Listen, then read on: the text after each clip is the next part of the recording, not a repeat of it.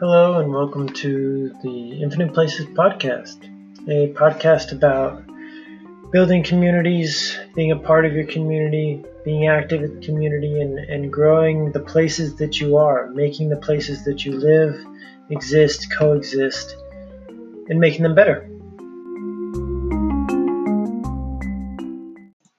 Hello and welcome to the first episode of the Infinite Places podcast, a podcast about bringing communities together. Funny that I should finally get around to recording this first episode while I'm in quarantine, as I'm sure many of you are, or if you're listening to this later, hopefully it's over.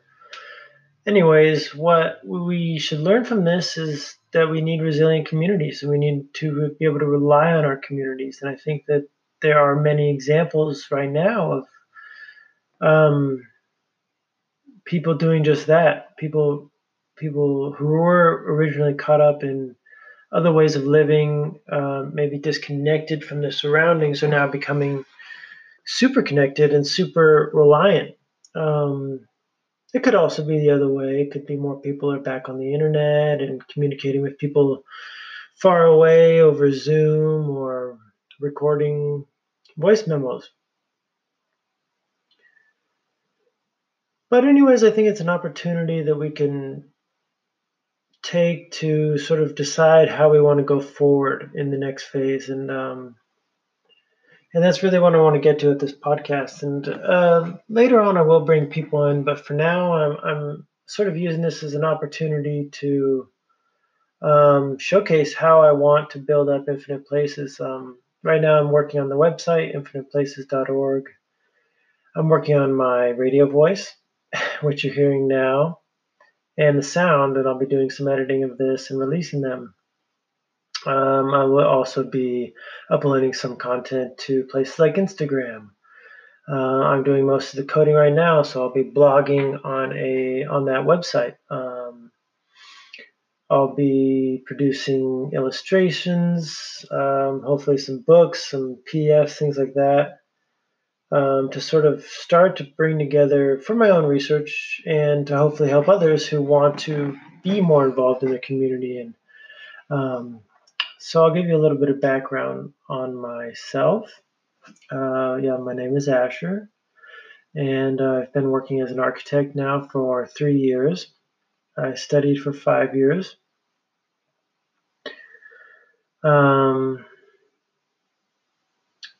The reason I sort of or the way that I came about starting Infinite Places and getting interested in the name Infinite Places, of course, is very meaningful to me. And the first place I heard it was the Lieu Infini exhibit, the French exhibit at the Venice Biennale in 2018.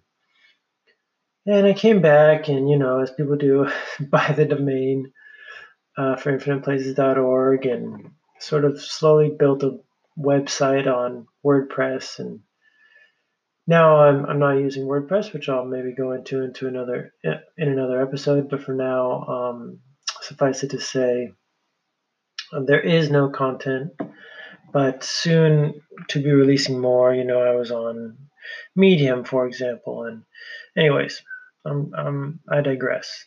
The Infinite Places themselves, as I see them, and as sort of got me started at the Venice Biennale exhibit, was the Infinite Places are these buildings that are lasting, that are creating a focal point in neighborhoods, and maybe they were factories, maybe they were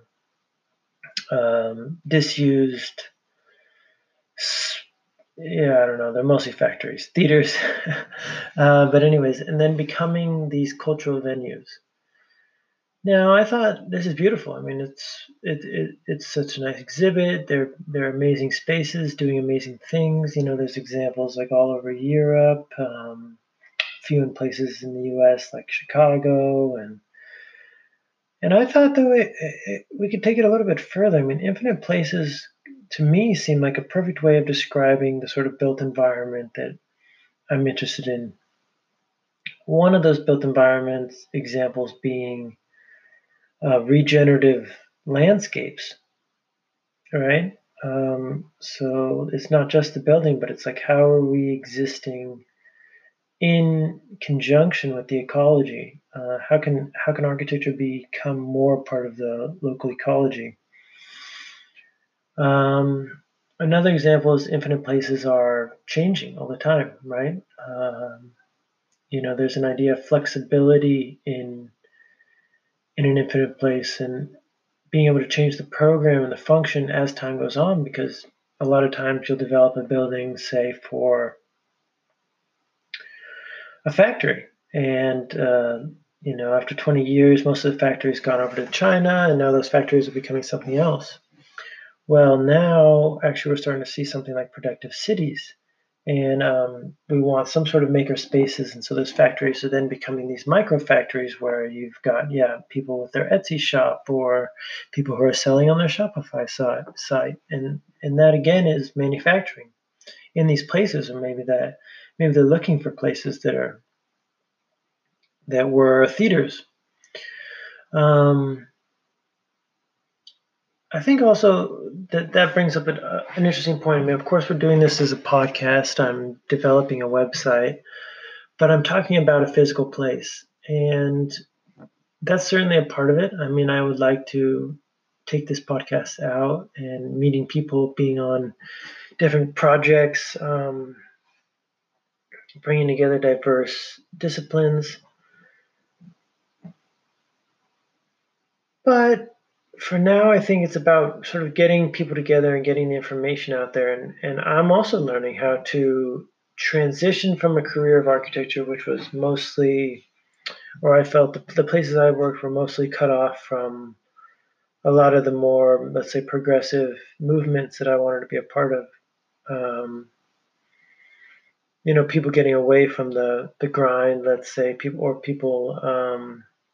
waking up to the fact that there is more to life than just working in your family. You want to be a part of something. You want to belong. You want to make the places you want to live and the communities you want to be a part of.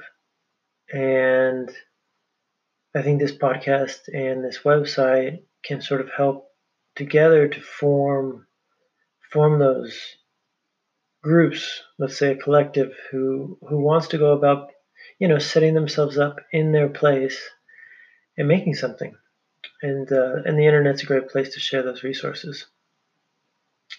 So, anyways, that's a little bit of a beginning. I think now we'll go into maybe describing some of the ideas and some of the places this podcast will go, and what you can expect from the website.